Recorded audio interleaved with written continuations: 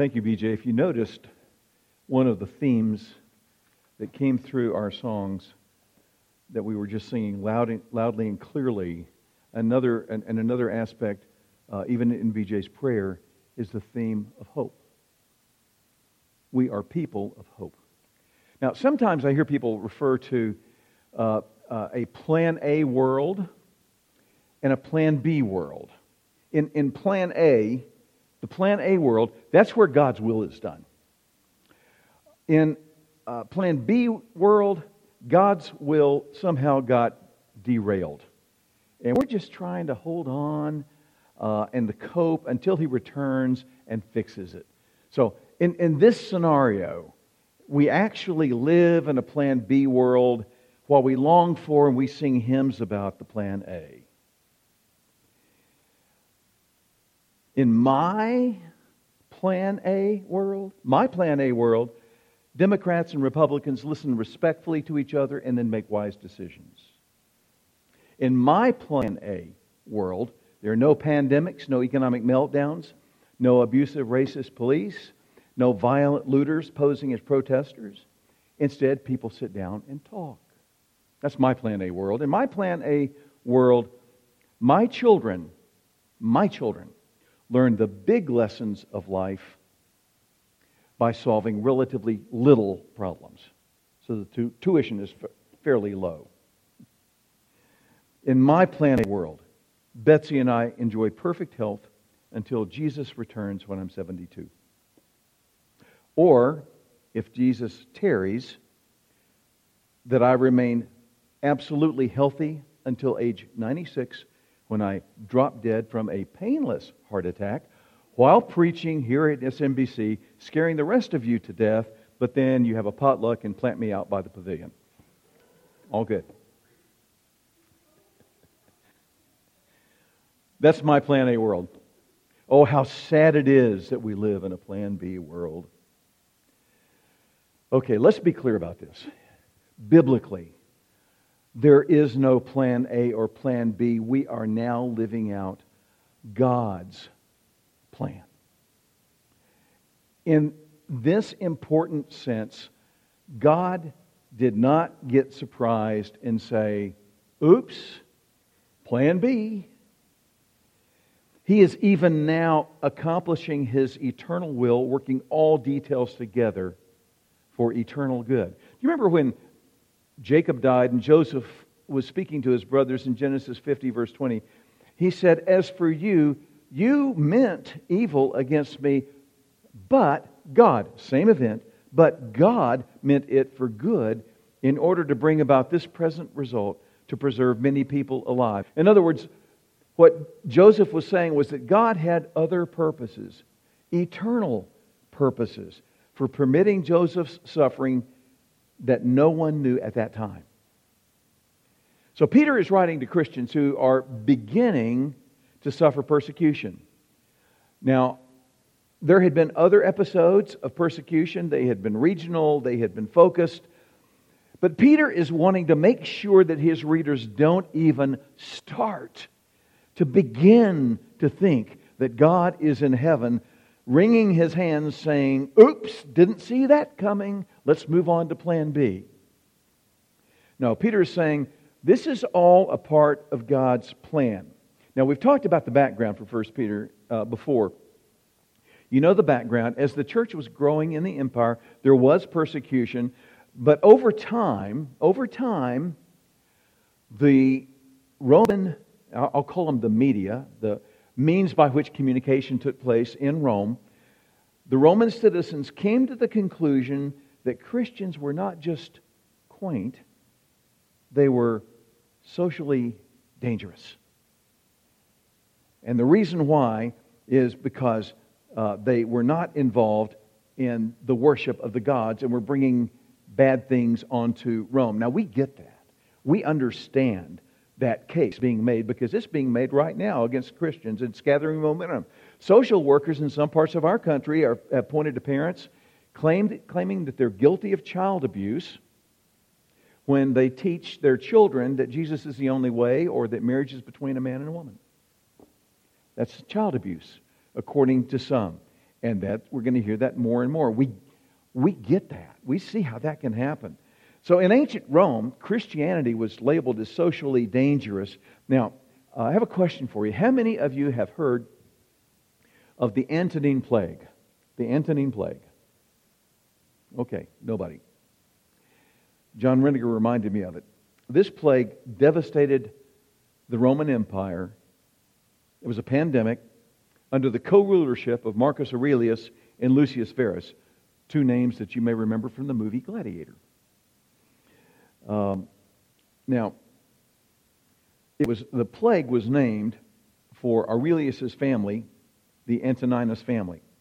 According to ancient historians, the disease killed over 5 million people, and estimates hard to know what the estimates, who is making them, but between 2,000 and 5,000 people a day died during this plague. The symptoms were described by the physician Galen very graphically. Whoever caught the disease either died within 2 weeks or recovered. And basically what happened was this. Oh, and by the way, kind of interesting, the History Channel indicates, and this is written years ago, that modern scholars thought that the plague originated in China. The Antonine Plague has been cited by historians as the major catalyst for the destabilization of the Roman Empire. And here's the thing. Marcus Aurelius and others blamed the Christians for the plague because they're not involved. They angered the gods. They're not involved in Roman worship, not participating in the state religion. So persecution of Christians began to intensify. And I'm reading from this article on the History Channel. Quote, "The Christians, however, became primary caregivers at this time, nursing the afflicted without regard for their own safety. As a result, more people converted to Christianity." Unquote. Do you get that? Do you get this? The believers fulfilled exactly what Peter is saying to do. They did it. They did it. By the way, Christianity is socially dangerous in the sense that it threatens social sins. But one of the points that is made by this passage is that when Jesus returns, all accusations against faithful followers of Jesus will be exposed as lies. The public slander, the social verdicts, they'll all be overturned. God, the judge, will set the record straight. But meanwhile, the Holy Spirit inspired Peter to write these words. Peter was concerned about how we as believers think about these things and how we respond to life when things don't go the way that we think they should. I said 2 weeks ago that verses 13 through 16 are sort of a hinge passage that transitions into the last part of the epistle, which has to do with persecution and suffering and living under that. The thing is, you can't simply read this passage and say, "Oh, that's nice. Those are interesting thoughts." You can't be passive about this. So let's review the context a little bit. In the context so far, in 1 Peter, we're in 1 Peter 3, but so far, Peter has applied his teaching on persecution and how to respond to it to being a slave, to a master who's hostile to Christianity, to being a wife of an unbelieving husband who is also hostile to Christianity, and to the absolute unfairness at every possible level of Jesus' suffering on the cross for our sins, which was indeed God's plan. But as we said, the pattern for how we are to respond was set by Jesus. He is the template. Look back in chapter 2, verse 21. "For you have been called for this purpose, since Christ also suffered for you, leaving you an example for you to follow in His steps." And we talked about what that term example meant. The pattern, the template, the under letters, how to respond when we're wrong. We called it tracing Christ. And then Peter says in chapter 3, verse 8, let's kind of catch up with our context. After Peter gets to this point, in chapter 3, verse 8, he says this, to sum up, or if I could paraphrase, now exactly how do you trace Christ? To sum up, Let all of you be harmonious, sympathetic, brotherly, kind-hearted, and humble in spirit. Each one of these virtues having a counterpart in the life of Jesus, because this is how you trace Christ. This is how you follow Jesus. How many church squabbles, disagreements with people in our own church? How many church squabbles would be avoided if people were harmonious, sympathetic, brotherly, kind-hearted, humble? How many marriages would be saved, would be healed, if people were harmonious, sympathetic, brotherly, kind-hearted, humble? How much how much social unrest would be diffused if people were harmonious, sympathetic, brotherly, kind-hearted, humble? And then Peter continues his point in the next verse with a negative and a positive. Verse 9, here's the negative. Not returning evil for evil or insult for insult. As we said, this is just radically countercultural. In the first century world, the norm was retaliation, not reconciliation. Instead, he gives the positive, but giving a blessing instead. And 2 weeks ago, we studied what this meant, giving a blessing instead. And the idea is that you bless people by bringing them to God in prayer, not only to avoid retaliating in kind, which is hard, not only to treat them kindly, which is harder still, but now you bring them before God in prayer, not clenching your jaw, but genuine prayer for the eternal good of that person who is hostile to you. In Luke 6, verse 28, Jesus says, bless those who curse you. And then he says, pray for those who mistreat you. Bless and pray. Same two ideas. Peter explains why, as the verse continues, for you were called for the very purpose that you might inherit a blessing. First of all, you're blessed because when you pray for them and treat them kindly, you defuse the situation in your own heart so that it's no longer your problem.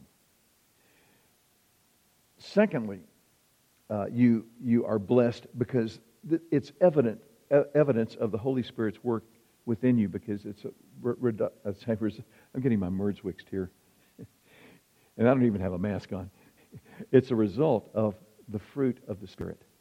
And you're blessed thirdly because your eternal reward in heaven is increasing every day that you trace Christ. Now, let's continue in our review. In verse 10, the word for introduces the reason why we don't retaliate. The Bible says, now, if you remember that 2 weeks ago I mentioned this, that when musicals were popular, the phrase was common that the character bursts into song. And what I said then is a pattern that is so common in 1 Peter that we could say Peter bursts into Scripture. He's just always bursting into Scripture. So he bursts into Scripture and he quotes Psalm 34 in verses 10 through 12. For the one who desires life, to love and see good days, must keep his tongue from evil and his lips from speaking deceit. He must turn away from evil and do good. He must seek peace and pursue it. For the eyes of the Lord are toward the righteous, and His ears attend their prayer. But the face of the Lord, you get the word picture here, eyes, ear, face. The face of the Lord is against those who do evil. Now he's quoting here from Psalm 34, which he's already quoted it in chapter 2. In Psalm 34, David writes this when he's fleeing from Saul, and then he's fleeing from Abimelech as well. He is just an alien and a stranger with no homeland, trying to survive and trying to live for God, but it's hard. Does that sound familiar? That's what Peter's readers are all about. That's their situation. And Peter's counsel is clear. When you're treated badly, even misunderstood intentionally, you've just been handed a witnessing opportunity. You don't respond out of the old man, you respond out of grace. You bless them and pray for them. You make the choice to respond in a way that traces Christ. And as I mentioned before, every time that you do that, you are growing to be more like Jesus Christ. Now, that's where we stopped 2 weeks ago. Now, look at the words again in this text, verses 10 through 12. Look at those words again from Psalm 34. Do you desire life? Do you desire to love and see good days? Do you want to turn away from evil and do good? Do you want to seek peace and pursue it? Do you want the things that God wants for you? The eyes of the Lord are over the righteous. It refers to His providential care. The ears of the Lord are open to the cries that we offer Him in prayer. And then He uses this phrase, the face of the Lord. This is a Hebrew expression for the collective attributes of God. In this case, God's attributes, His countenance, His character. The face of the Lord is against those who do evil. The idea of being against is not that God's doing a mean face at you, that God is glaring at you. No. To have God's face against you means that God's face is turned away from you.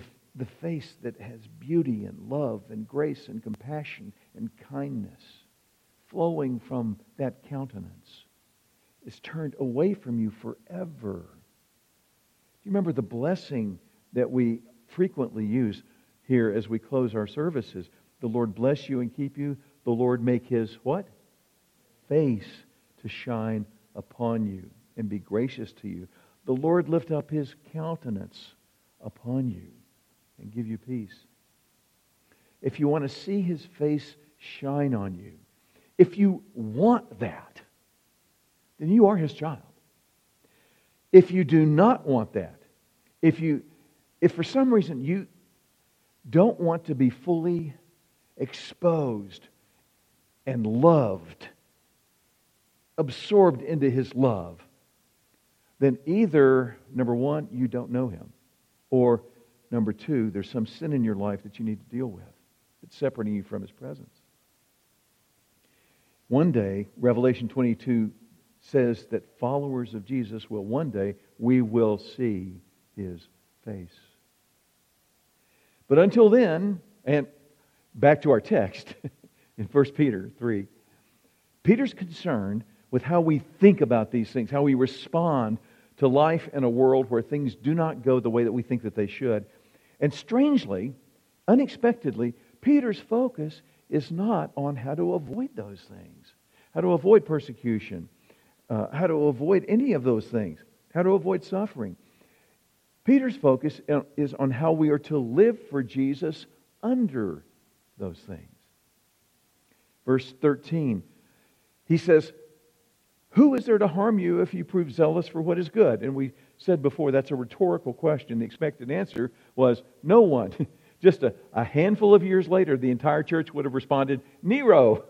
And then later they would have responded, Domitian, Trajan, Decius, Valerian, and Marcus Aurelius. Definitely. Peter knows that persecution exists and will get worse. So what Peter is saying is the same thing that Paul said in Romans 8. If God is for us, who is against us? Some versions translate that inaccurately because they're supplying a verb, who can be against us. That's not what it says. That verb's been supplied. If God is for us, who is against us? The point is there's plenty against us. But make a list. Here are all the things, all the people, all the circumstances, all the pain, all the suffering that is against us. You put that down in one column under who is against us, and then over here you have this column who is for us, and you put one word, God. Contest over. That is his point. Meanwhile, though, the truth is that we are now living in an environment of hostility, suspicion, danger, that could erupt any time.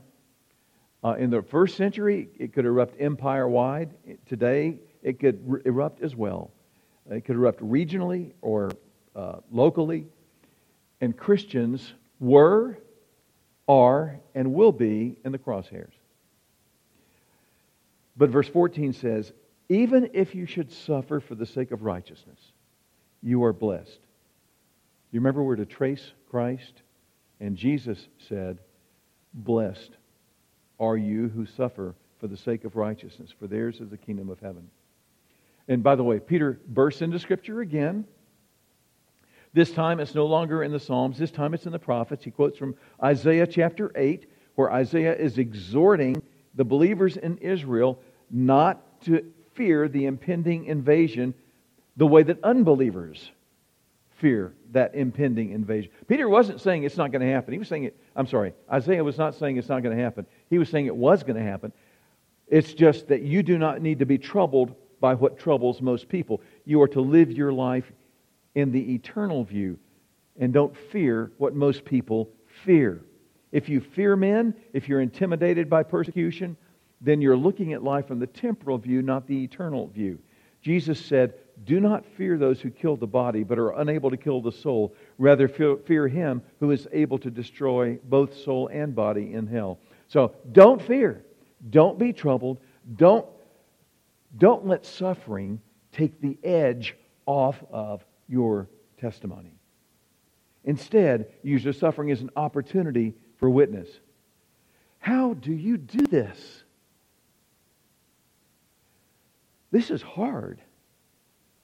This is very hard. This is something that requires a major paradigm shift in how we think about this life and eternity.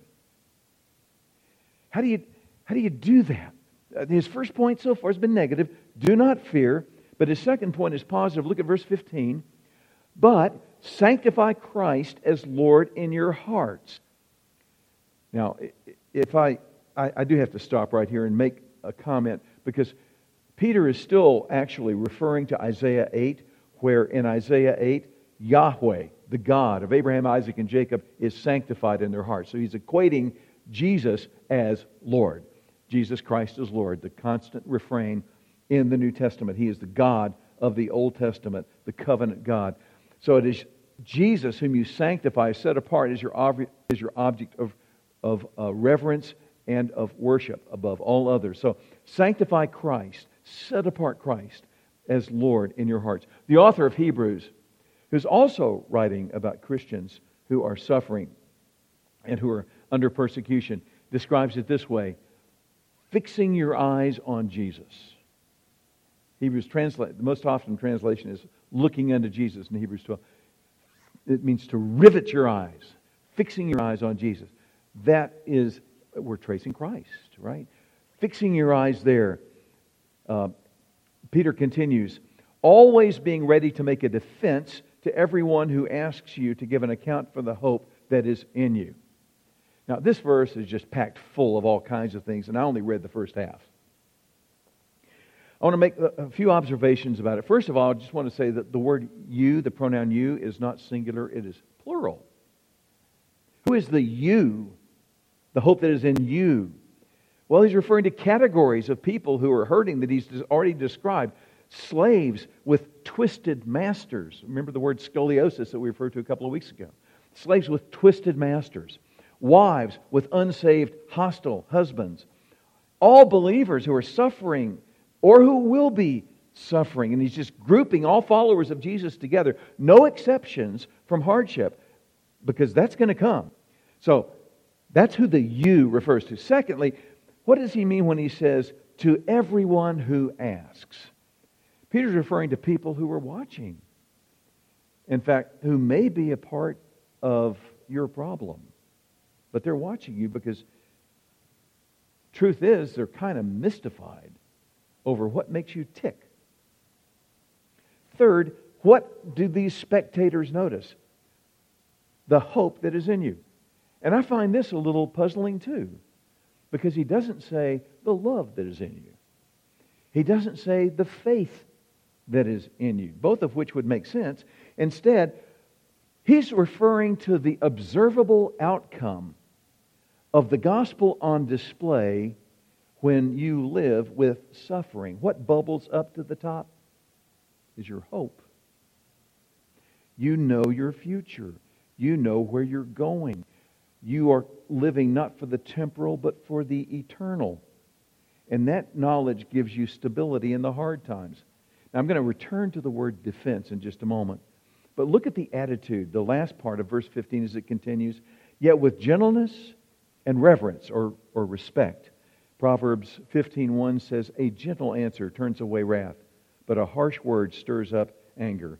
Good words for these days, isn't it? So, Proverbs 15:1. Don't assume, by the way, my friends, that you're brilliant. I mean, you ever wonder why your brilliant arguments are not effective? They don't persuade people? Instead, what he's saying is, God will do the work of changing hearts, minds, attitudes. You can't do that anyway. That's not our job. The more we realize that, I think there's great freedom here. Our job is to be faithful to Him. So, what he's saying is, okay, they look at you, they don't know what makes you tick, and they lift up your hope. When they lift up your hope, what's underneath? What is it that they see? They see the gospel. That's what's visible. And yet, here's the thing. We have the what. Your hope is observable to the world. And we have the how. You share your hope with gentleness and respect. And in verse 16 says, and keep a good conscience, so that in the thing in which you are slandered, which means they're intentionally speaking maliciously about you, that will happen. Those who revile your good behavior in Christ will be put to shame. At the end, you will not be put to shame. They will be put to shame.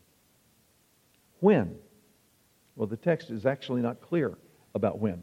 It could mean that unbelieving persecutors are watchers who are looking at how you live, how you suffer, and they are impacted by the way that you live, and it makes them rethink their lives. And the Holy Spirit uses that to bring them to Christ. It may mean that. I mean, we've seen that happen. Remember the thief on the cross who rebukes the other thief and says, we deserve to be here. He doesn't. Then he turns to Jesus, remember me, Lord, when you come into your kingdom. Remember at the foot of the cross, the soldier who said, truly, this man was the Son of God. So we see that can happen. Or it may refer to the end times, Judgment Day, where it will certainly be true that those who revile your good behavior in Jesus Christ will be put to shame as they stand before God's judgment. Whichever Peter has in mind, both are true. But all of this assumes two things. It assumes, number one, your faith is not your private possession. You are open about being a follower of Jesus. Number two, you plan in advance. You commit in advance to how you're going to respond when you're badly treated. Have you ever fantasized about an argument with someone and you have the perfect put down for them? You know that fantasy? You know what I wish I'd said, or if she says this to me, or if he says that, I'm going to say this, and you kind of what he's saying is, okay, what I'm saying is, if you're going to fantasize about something, you start fantasizing about how to speak to them, respond with gentleness and respect. You start thinking in advance, okay, if they do this, as a follower of Jesus, what would Jesus have me say back to them? How am I to trace Christ here? I am pretty good about fantasizing about great put-downs. Okay? I mean, you see the put-down culture on the news all the time. You see it on social media all the time. That's not good for our souls. But tracing Christ is. So if you look back over these verses, here's what we see so far. Just summarize verses 13 through 16 so far. Think in terms of they and you. They and you. They, verse 14, they try to intimidate you. They cause you suffering when you're doing the right thing. They slander you. They revile your good behavior. But you, on the other hand, sanctify Christ as Lord in your hearts.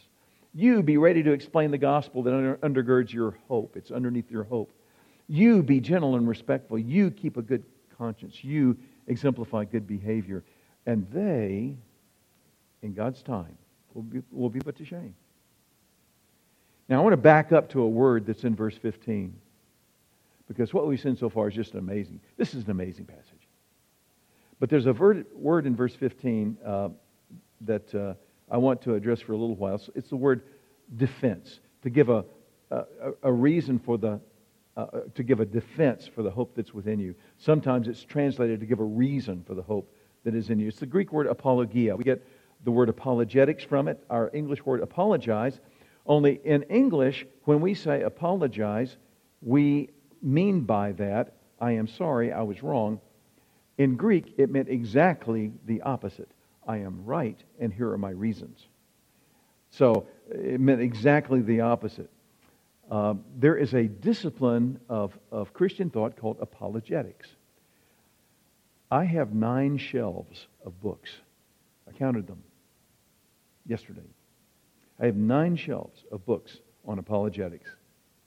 I love that. On philosophy, worldviews, atheism, doubt, postmodernism, comparative religions, creationism, cultural apologetics, cults, fads like the Da Vinci Code, the Gnostic scriptures, all that kind of stuff, on and on.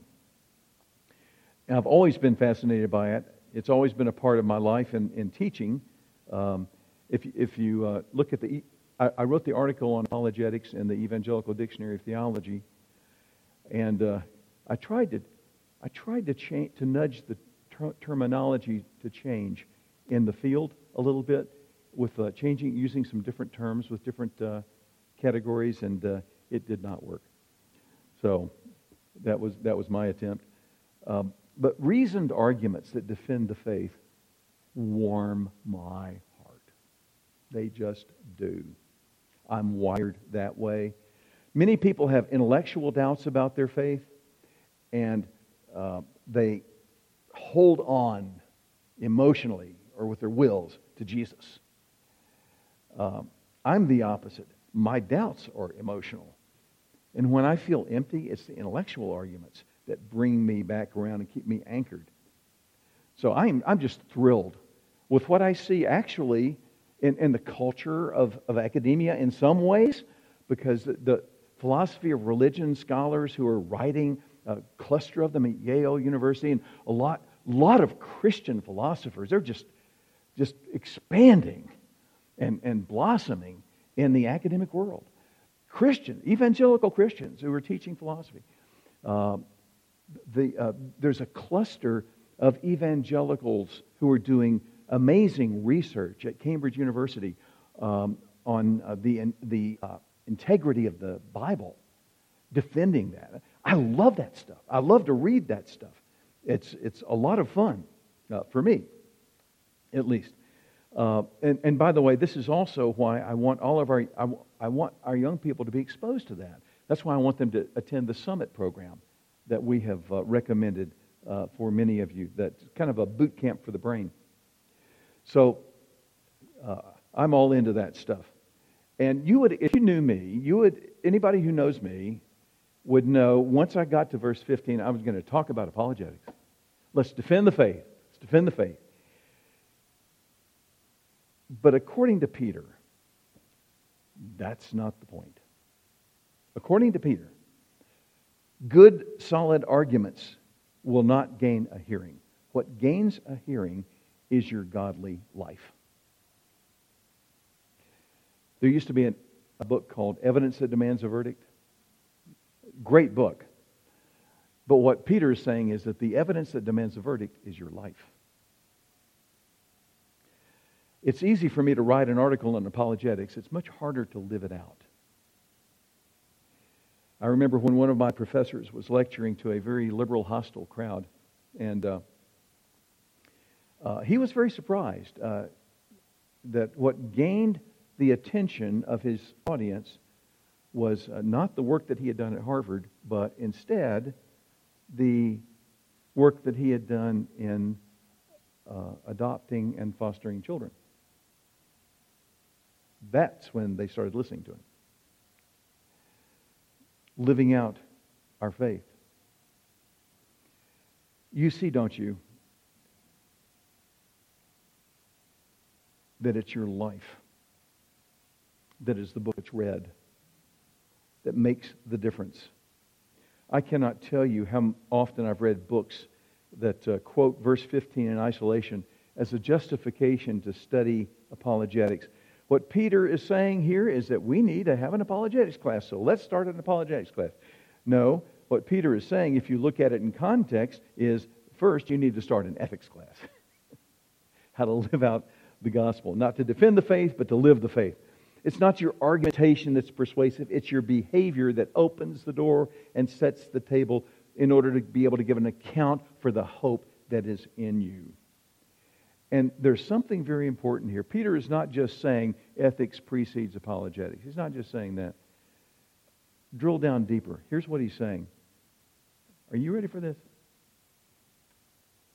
I want you to hear this very closely. Jesus saturated suffering precedes apologetics. Jesus saturated suffering. Jesus saturated suffering precedes apologetics. This is not a pleasant challenge. But until Jesus returns, until He returns, every single one of us will get sick and suffer and die. And the very worst thing possible would be for me or Lewis not to prepare you for that. Not to prepare you to live from the eternal perspective. Betsy and I were out walking yesterday, and we started talking about this passage and persecution and suffering. And then we went from that to talking about our aches and pains, because it seems like we do that a little bit more now than we used to. And she made the observation, the older we get, I think it's our bodies that persecute us. Okay, well, I hadn't really thought about it that way, but that's pretty true. It feels that way anyway in this fallen world. So I have all kinds of stories that I could share with you about the idea of Jesus-saturated suffering and about how that opens the door for the gospel. But I'm going to share a testimony with you from a close friend, and I shared this a few years ago. Some of you may remember this if you're an old-timer here. I've been involved, that Betsy and I have been involved with the Officers Christian Fellowship actually for longer than when we started this church. We've been teaching it with that group almost every year. And we've become close friends with many, many career military people that we keep in contact with and we see frequently in some cases. One young man that we became close to was a young lieutenant named Eric Kale. Eric was a young lieutenant. He was visiting Gigi Graves. Gigi was the receptionist at White Sulphur Springs, the retreat center. And Eric would come and see her. And then that relationship developed. And by the way, I have a picture of Eric and Gigi on my door if you want to see it in my office. They got married. He was a young captain. And then fast forward a few years, now Eric is a full colonel, and he's supervising the Leadership Research Center at West Point. They know leadership at West Point. And he's over that research. He's gotten his PhD in organizational psychology by this time and has published on leadership in the Harvard Business Review and a series of articles in the Washington Post. And he wanted me to write a book with him on leadership from a biblical perspective, because he said everything that he found in his research is right there in the Bible. But then the cancer came. He was given 3 months to live. And the reason why I'm telling you Eric's testimony, I'm repeating this from a few years ago, is because it mirrors our passage. And if this is one case where in my Plan A world, this would not have happened. He resigned from the Army, moved to Texas. Because of his physical conditioning, his 3 months stretched into 6 months. 16 months. We did a lot of talking and emailing over those 16 months. And I'm going to read you some excerpts from those emails. Quote, "My confidence was always grounded in my own physical abilities just as much as in my faith in God. This fight is different. For the first time in my life, I don't have my physical strength to rely on." And he wrestled with discouragement. He wrote, quote, "There are moments when you just raise your eyes skyward and utter, You know, Lord, some good news would be very welcome about right now. But then he wrote, this is the first time I've relied on God's love for me when I haven't been in a position of physical strength. It's not an easy position for me, but Christ now owns me in a new and deeper way. It's hard to describe, but it feels good, yet exhausting. A few months later, the real answer to prayer is not simply that I'm still here or even how I'm doing medically. It's rather who I'm becoming on this journey. Our human nature fixes our attention on the end state when the purpose lies in the miles of trial. And then one day he wrote about routine. This has been a great week. I'm halfway through treatment. Emma graduated middle school with significant honors. Jake is enjoying having his own apartment at Texas A&M. I got to conduct a leadership seminar for a senior leadership of a large communications company. Gigi is more beautiful than ever, and Lonesome Dove is on TV in the evenings. And then he wrote me this about his cancer. I see it as an opportunity and not a crisis. Almost a mission, if you will, to live out what I believe without fear and hesitation. I don't like it when people say they are sorry. I love it when they say, fight hard, you've got this.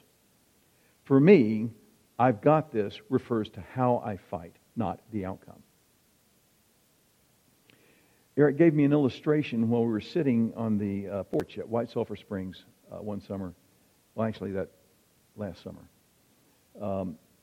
The illustration that he gave me is something, and some of you may remember this because I've used it with you before. I got it from Eric.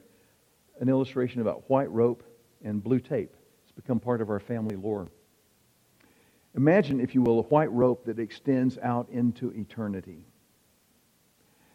And somewhere along that white rope that goes from eternity to eternity, there is a band of blue tape. And this was Eric's illustration. Our lives are like a small piece of blue tape on the eternity of white rope. The width of the blue tape is the span of your life. So some people have very wide blue tape and some people have very narrow blue tape. For right now, you are living in your blue tape. You can't help that. You have no choice in that matter. But here's the choice you do have. Are you living for the blue tape or for the white rope, for eternity? Our struggle, he said, is that we elevate the blue tape issues as if they were the most important thing we'll ever do. And if things go wrong, we anguish and carry on as if there were no white rope. By the way, I said this is a part of our family lore. When our daughter Beth had her third child, she broke her leg. And for 7 weeks, she could not carry around her newborn with the crutches. And she was describing, and she was living in Wisconsin at the time, and she was describing it, and then she paused and she said, you know, but that's a blue tape issue.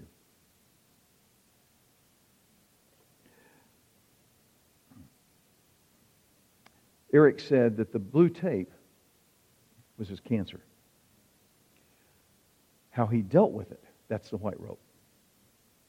Near the end, he wrote, how I run the race, not the finish line, has far more to do with giving God the glory. He will tell me when my race is done. It's my job just to run. I told Eric I loved him, and he wrote back a few other things. I wrote him a few other things, and he wrote back, quote, trying to run through the finish line, brother. Not to, but through the finish line. I wrote back, I'm praying that you'll run the race with endurance, fixing your eyes on Jesus. Within seconds, he wrote me back, and this was the last email I received from him.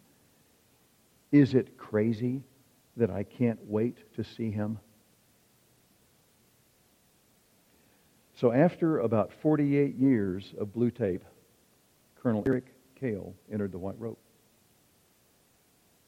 As a result of his life, when I went to West Point to conduct his funeral, I was told by the chaplains there that because it was summer, there would be at the most maybe a couple hundred people, 150, 200 people there.